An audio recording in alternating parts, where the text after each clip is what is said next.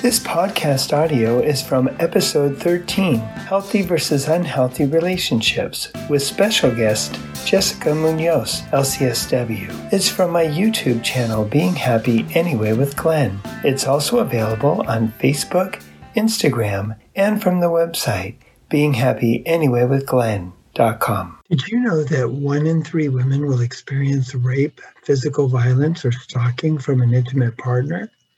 Jessica Munoz will lead us in a discussion based on a chart found on the National Domestic Violence Hotline website regarding behaviors that occur on the spectrum of healthy, unhealthy, and abusive relationships. We all can benefit from this information. You may even change a behavior or two after listening.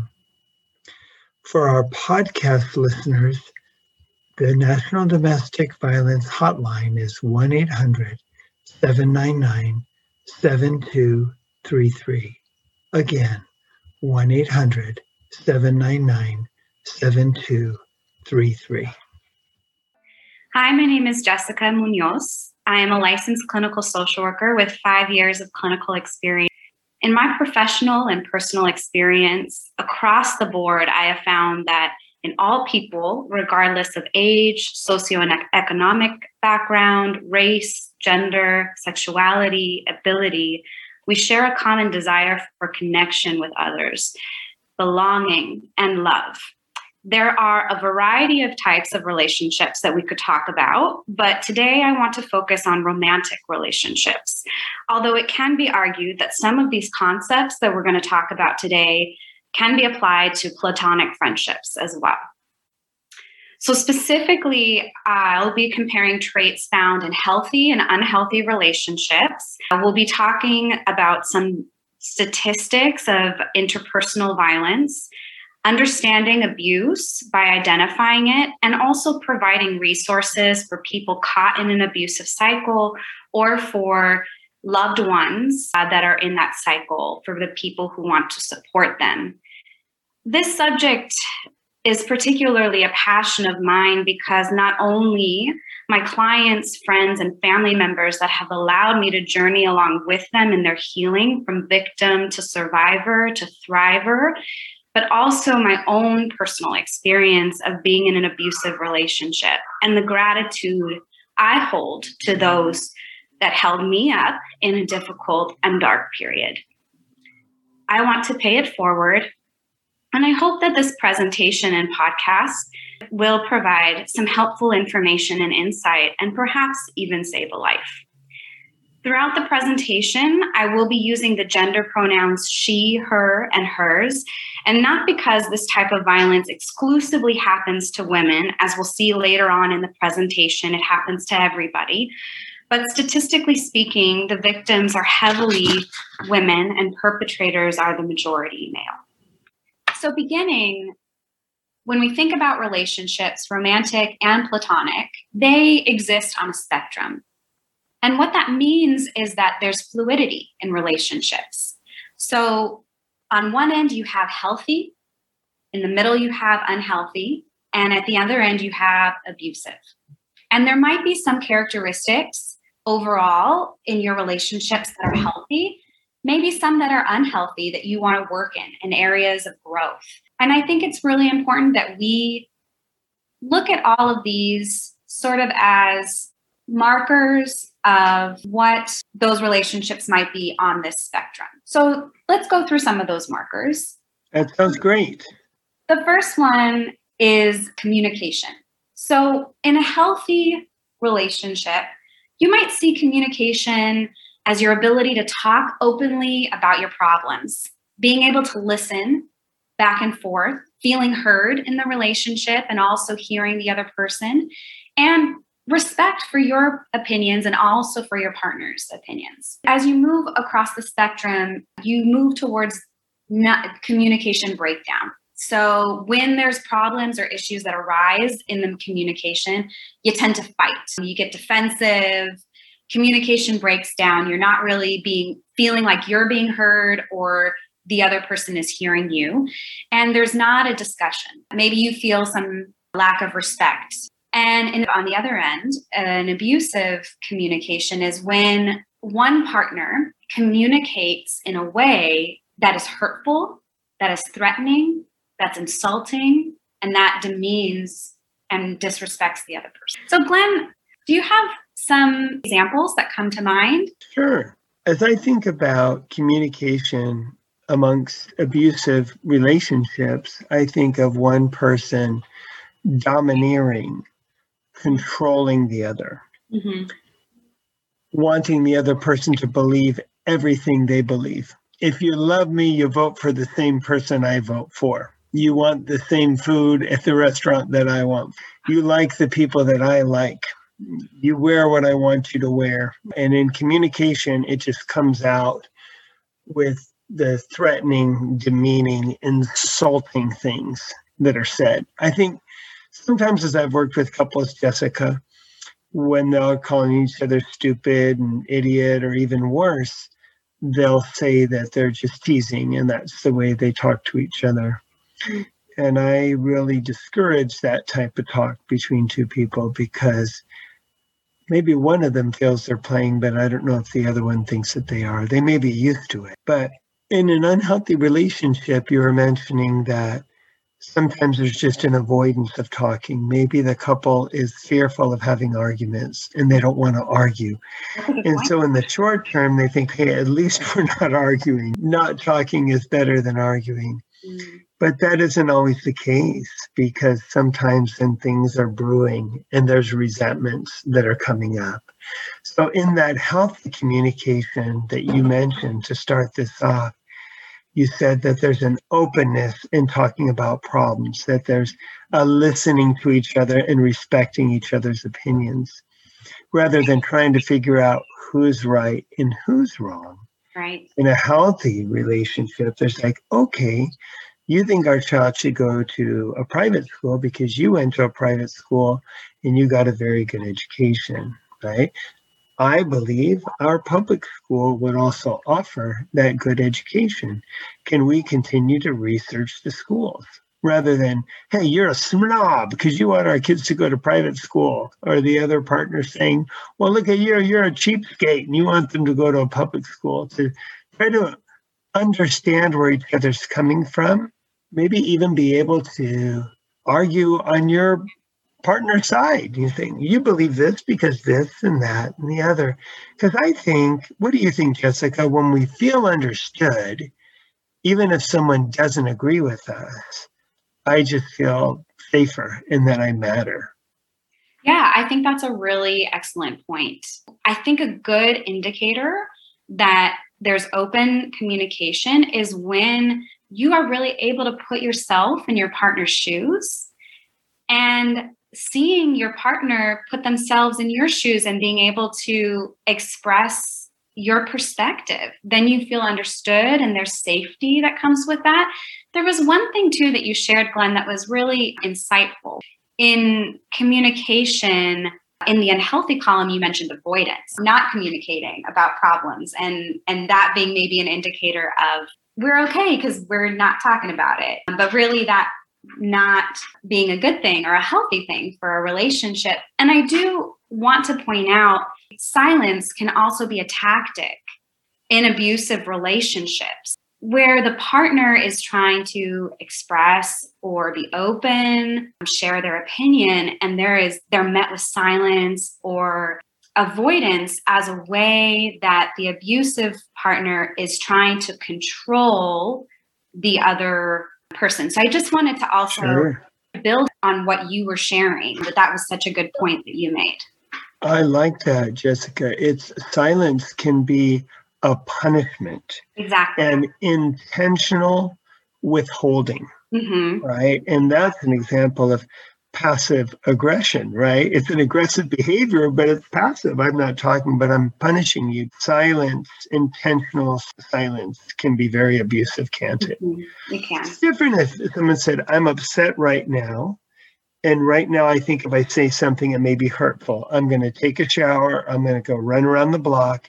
And then I'm going to come back and let's continue this conversation. But right now, I'm not doing real well. That's completely different, isn't it, Jessica? Do you think that's okay? That's to take a break?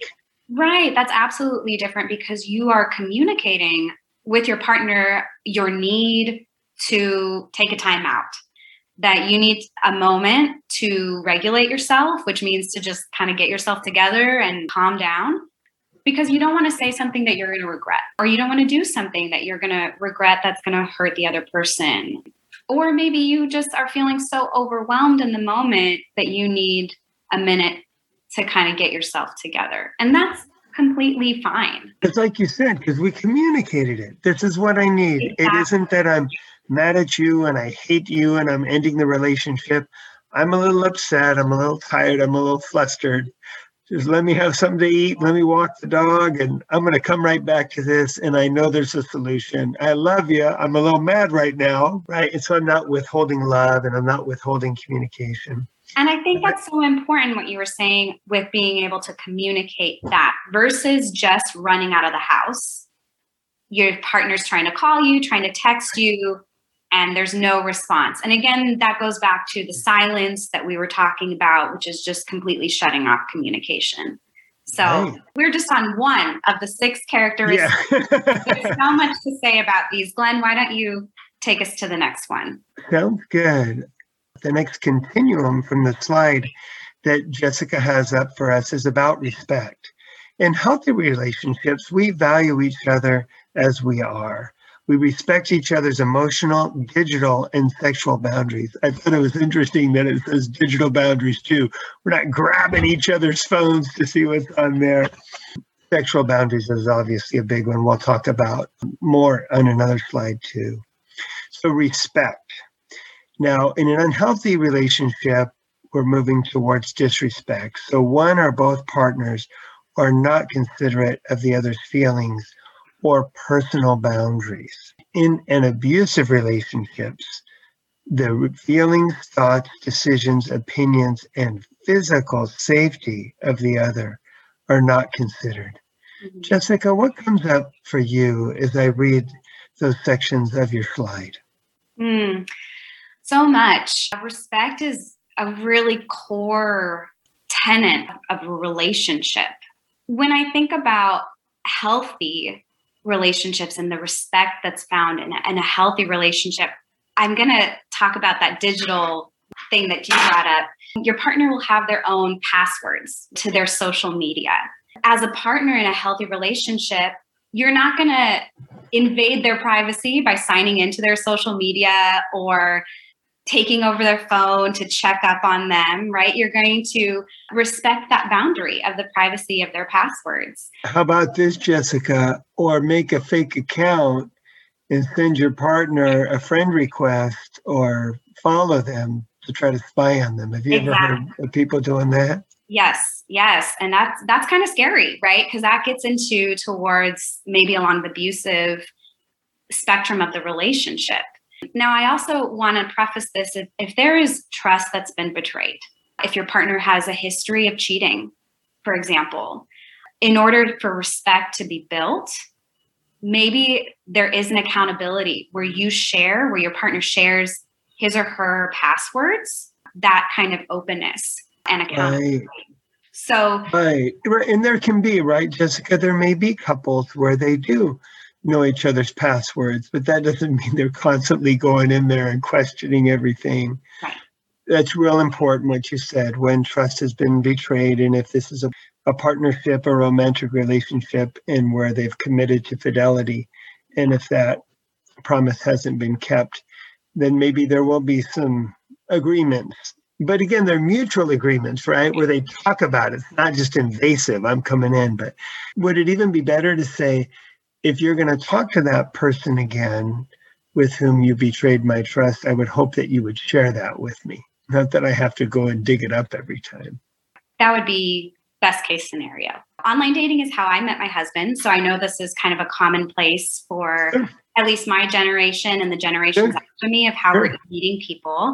And there is this temptation to want to Google the person, to try to find out as much information as possible. That happened to one of my friends is when she started dating this guy, they had been in the relationship for a few months. So they had known each other for a while. He had gone on her Facebook page and essentially did a search through everything with her ex-boyfriend. And I guess there were still some posts up from 5 years ago from when she was in this relationship with her ex-boyfriend. And she had called him guapo, which is handsome in Spanish, on one of his posts. And that made the guy that she was in a current dating relationship jealous, even though that was a post that happened 5 years ago. In a conversation when she had called him guapo, and he had become, oh, like, you're calling me the same term of endearment that you called your ex, which, just to kind of clarify, guapo is a very common term of endearment in the Latino community. But he felt specifically hurt about that. So that's a yellow flag, right? That is an unhealthy, disrespectful of digital boundaries, bordering along stalking, heading maybe towards the spectrum of abuse. But just to kind of flesh out what this looks like, especially in our modern technology-driven age where our relationships are really on not just in person, but also in the internet too. Right. So in respect, we're not going to be invasive. We're not going to barge into people into the bathroom when they're using the bathroom, and we don't have to barge into their social media either, right? Exactly. Now we have a spectrum on trust. Would you like to read those for us? Sure. So in a healthy relationship, trusting looks like you believe what your partner has to say.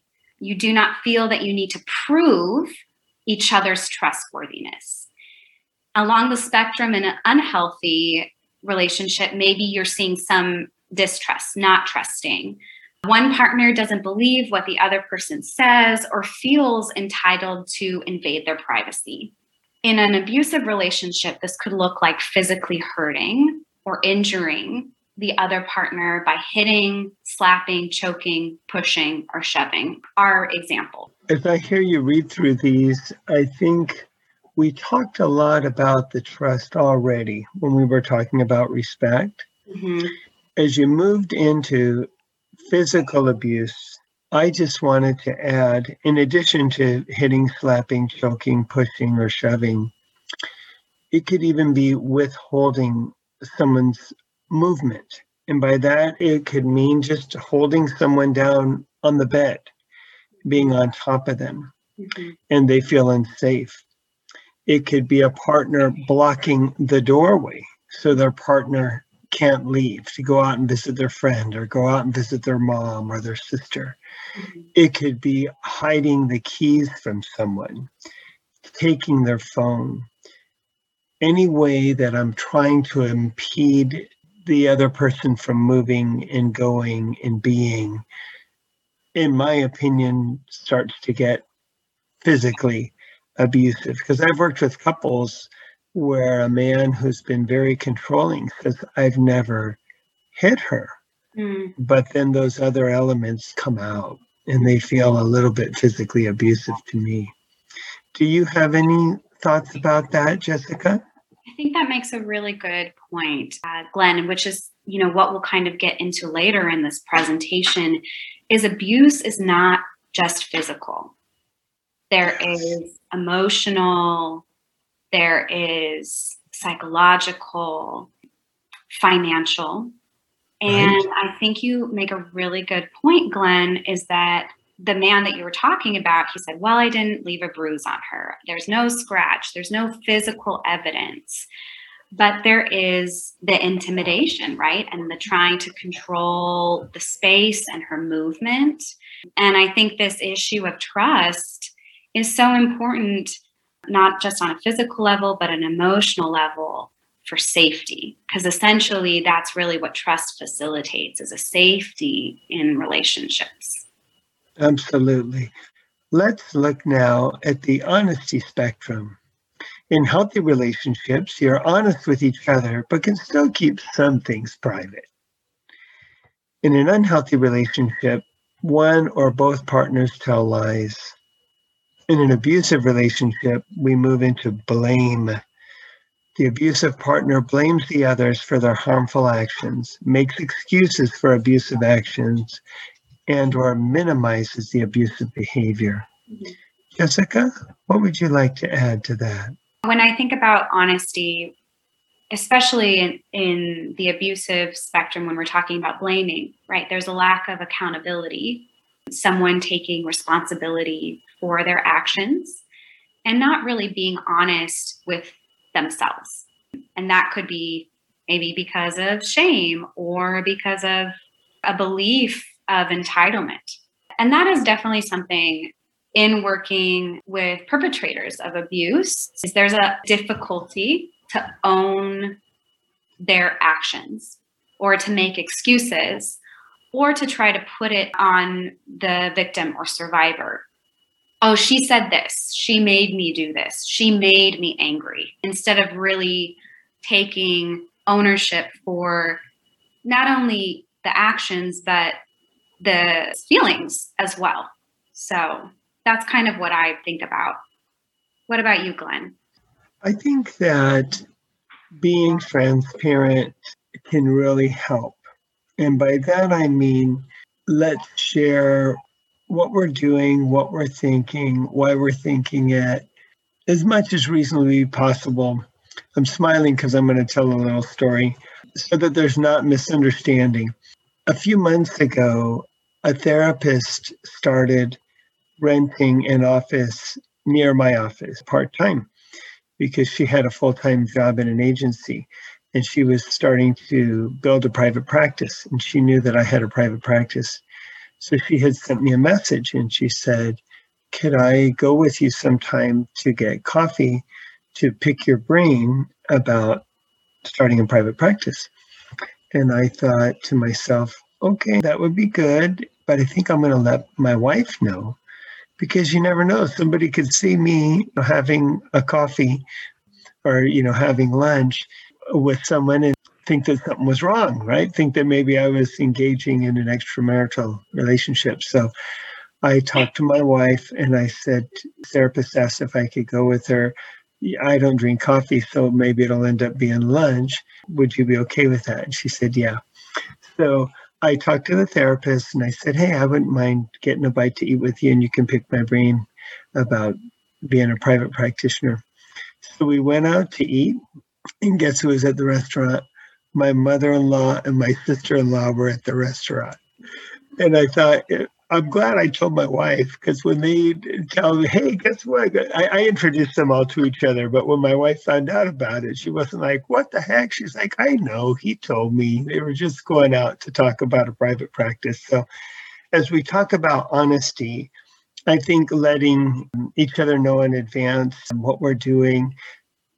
Jessica, we mentioned all of this is on a spectrum. Anytime we get excessive, I don't have to tell her every meal I'm going to eat and everything in the world. But I thought it's probably a good idea for me to let her know that I'm going out to eat with somebody, who it is, since it was a female. So I just wanted to share that. Yeah. And I think that's funny because as a wife, if I had that experience with my husband and my mother texted me oh, he's with a random girl, I don't know her, I'd be like, huh? Right. So that communication and that honesty beforehand definitely was helpful, right? In that situation, there's no misunderstanding about motivations or anything like that around the situation because you had that conversation and that honesty and that transparency. And what I'm noticing, Glenn, as we're kind of going through all of these is they all kind of feed into each other, right? Because there's also that trust, mutual trust. Absolutely, they do. Trust and respect, and I know we talked about those back to back. Right after love, which is probably the most important thing in any relationship, respect and trust, they feed into everything. Right. Do you want to read us the ones on equality? Sure. So in a healthy relationship, equality looks like making those decisions together, really seeing each other as equals and as partners and holding each other to the same standard. I am going to tell my husband if I'm meeting someone of the opposite sex that I'm going to have lunch, having that same expectation for myself as well.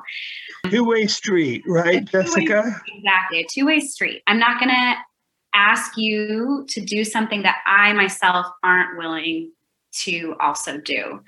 As we move into the unhealthy part of the spectrum, what that looks like is maybe trying to take control. So one partner feels their desires or choices maybe are more important or take more precedence in the relationship than the other. So there's some lack of equality where both desires and choices are important. In an abusive situation, the abuser is really controlling and isolating the other partner by telling them maybe what to wear, who they can hang out with, where they can go, what they can do. In my case, I disclosed that I was in an abusive relationship, and this played out quite a bit. There was a critique about I didn't wear enough makeup. I didn't have the right hairstyle. There was control of my image that was really abusive as well. Right. All of a sudden you couldn't be you.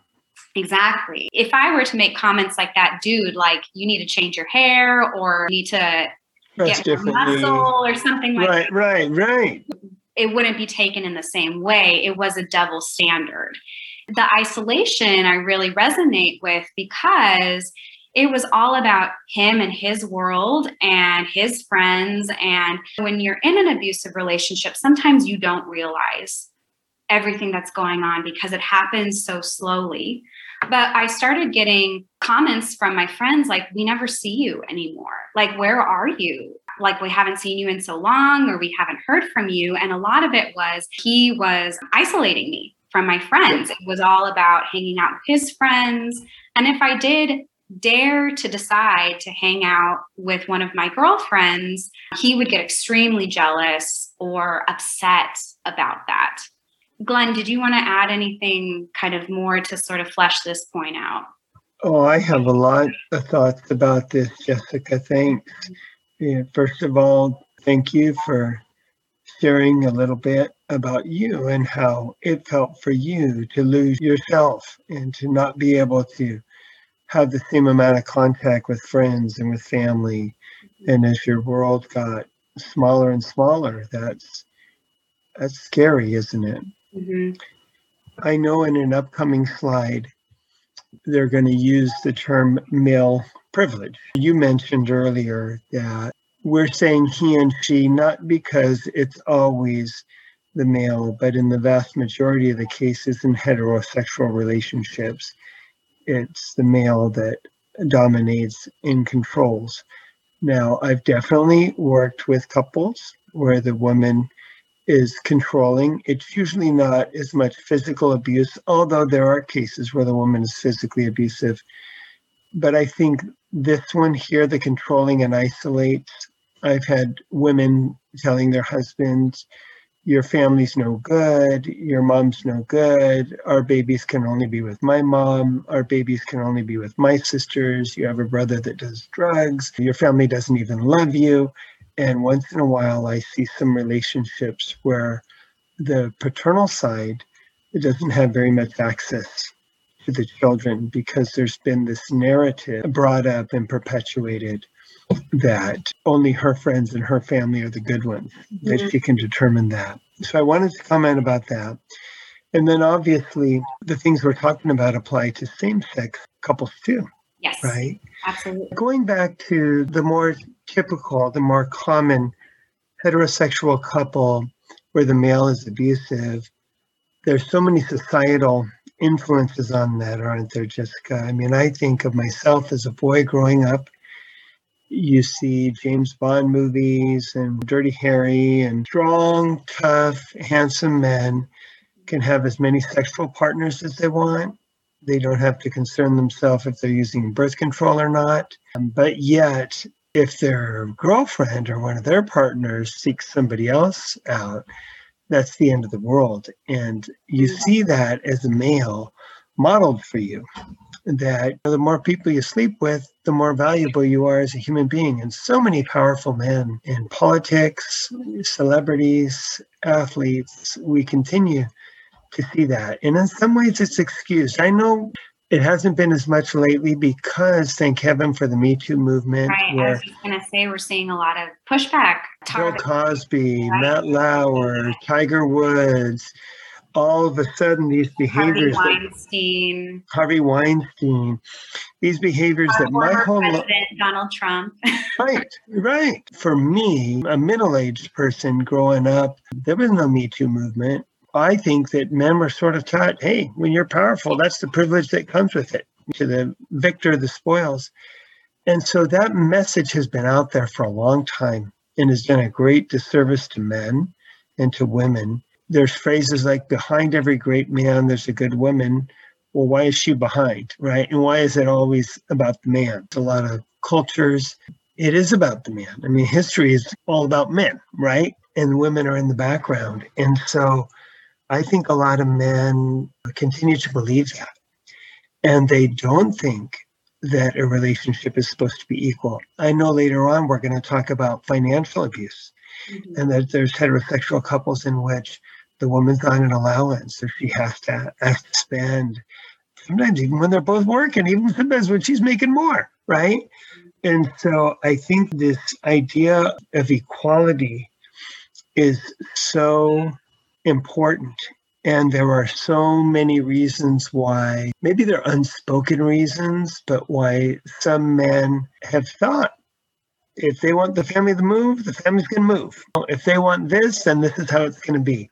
I don't know. Those are just some thoughts that I wanted to share as we talked about equality. Yeah. And there's so much that we could say about living in the United States as in living in a patriarchal society, right, and a society where men are valued more than women and their work is valued more than women, 70 cents to the dollar. Right. And for women of color, even lower. It's important to think about the intersection of identities. We are talking a lot in the sense of a heterosexual couple. A lot of the examples that we've brought in are heterosexual relationships, but again, this plays out regardless of sexuality. Absolutely. In LGBTQ plus relationships.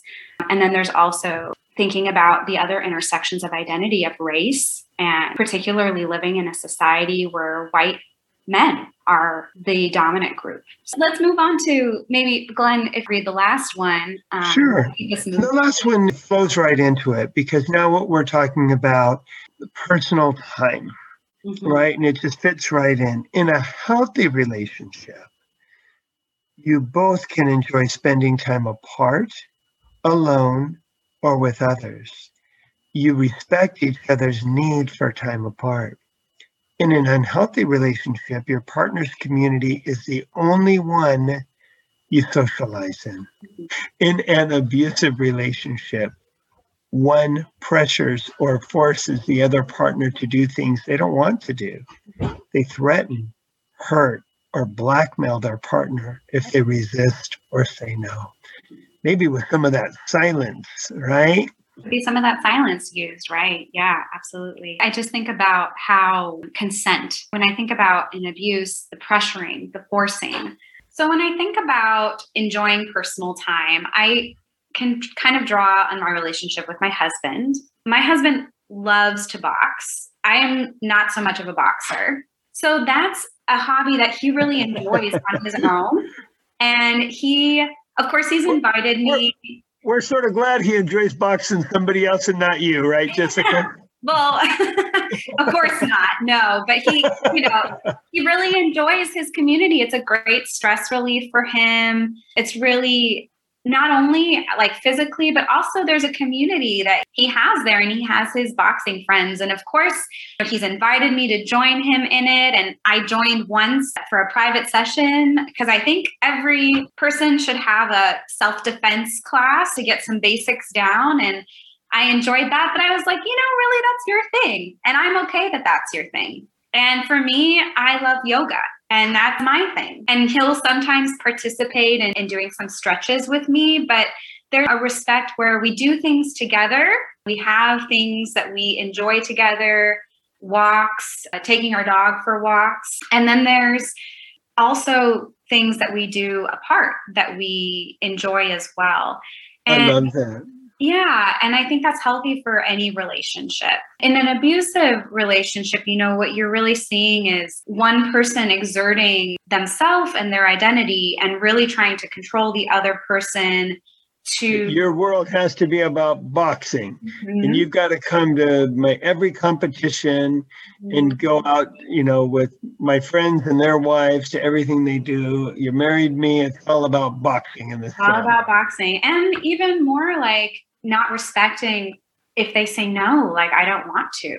And that's really about consent and boundaries and how important it is to have those in a relationship. That's sort of what comes to mind. Glenn, did you have anything to add? I love the example that you gave. You and your husband do have things you do together, because in any healthy relationship, even non-romantic relationships, right?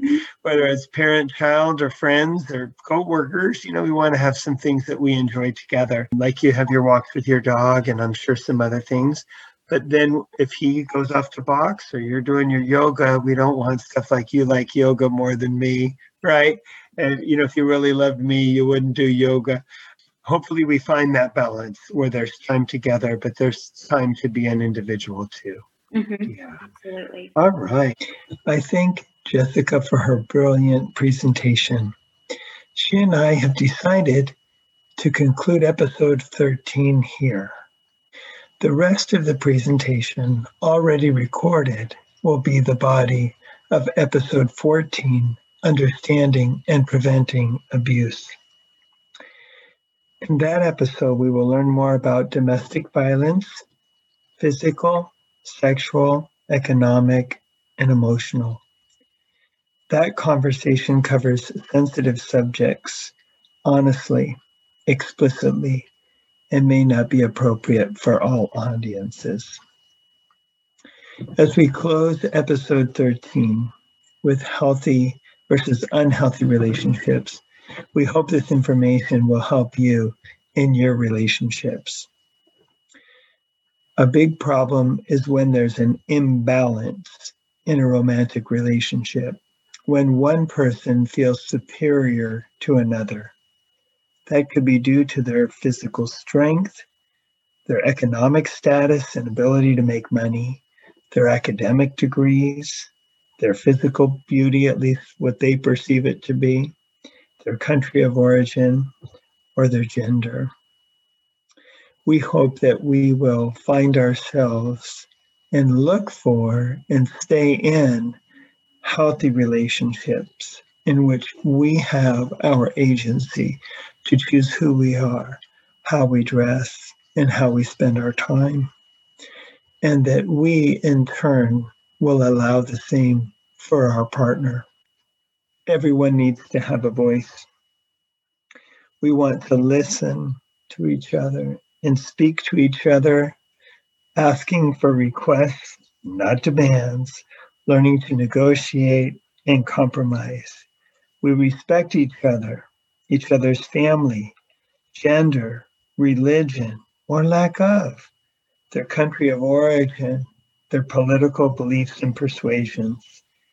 We want to work towards a trusting, honest relationship in which we have plenty of time together where we enjoy activities that we both like, but we also allow each other to continue to be individuals and to pursue our own interests and root for each other and believe in each other without being paranoid that if they're away from us, they don't love us. The song that I would like us to sing in concluding this episode is a song from my childhood by a band named Orleans, and the song is called Still the One. I was thinking of that song because some of us may be in a relationship we're trying to make it work, even though there's been some ups and downs. So join me as I sing with Orleans, Still the One.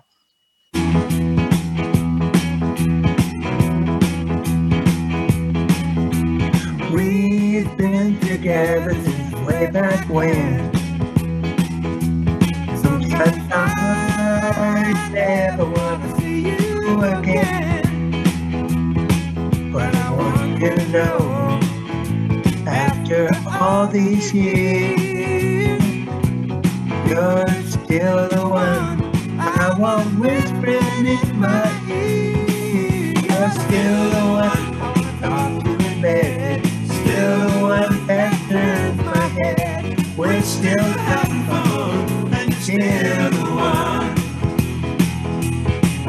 I look at your face every day, but I never saw it till it went away. When winter came, I just wanted to go. In the desert, I long for the snow. You're still the one that made me laugh. Still the one that I better have. We're still having fun, and you're still the one. You're still the one that makes me strong. Still the one I wanna take along. We're still having fun, and you're still the one. Yes, you are.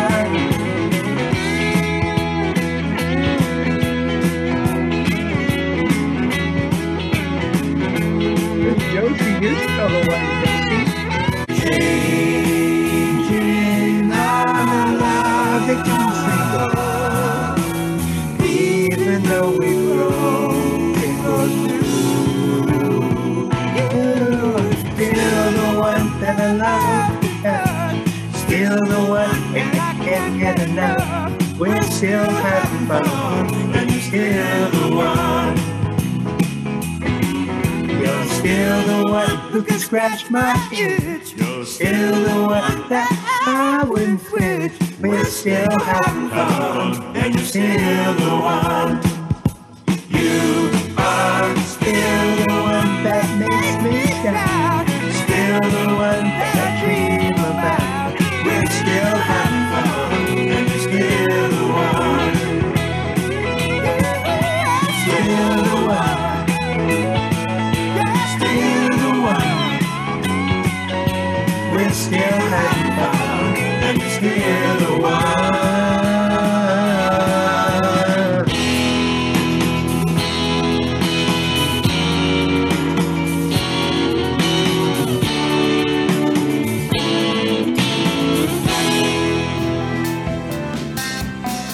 You can find the video version of this podcast on YouTube, Instagram, Facebook, or on the website beinghappyanyway.com.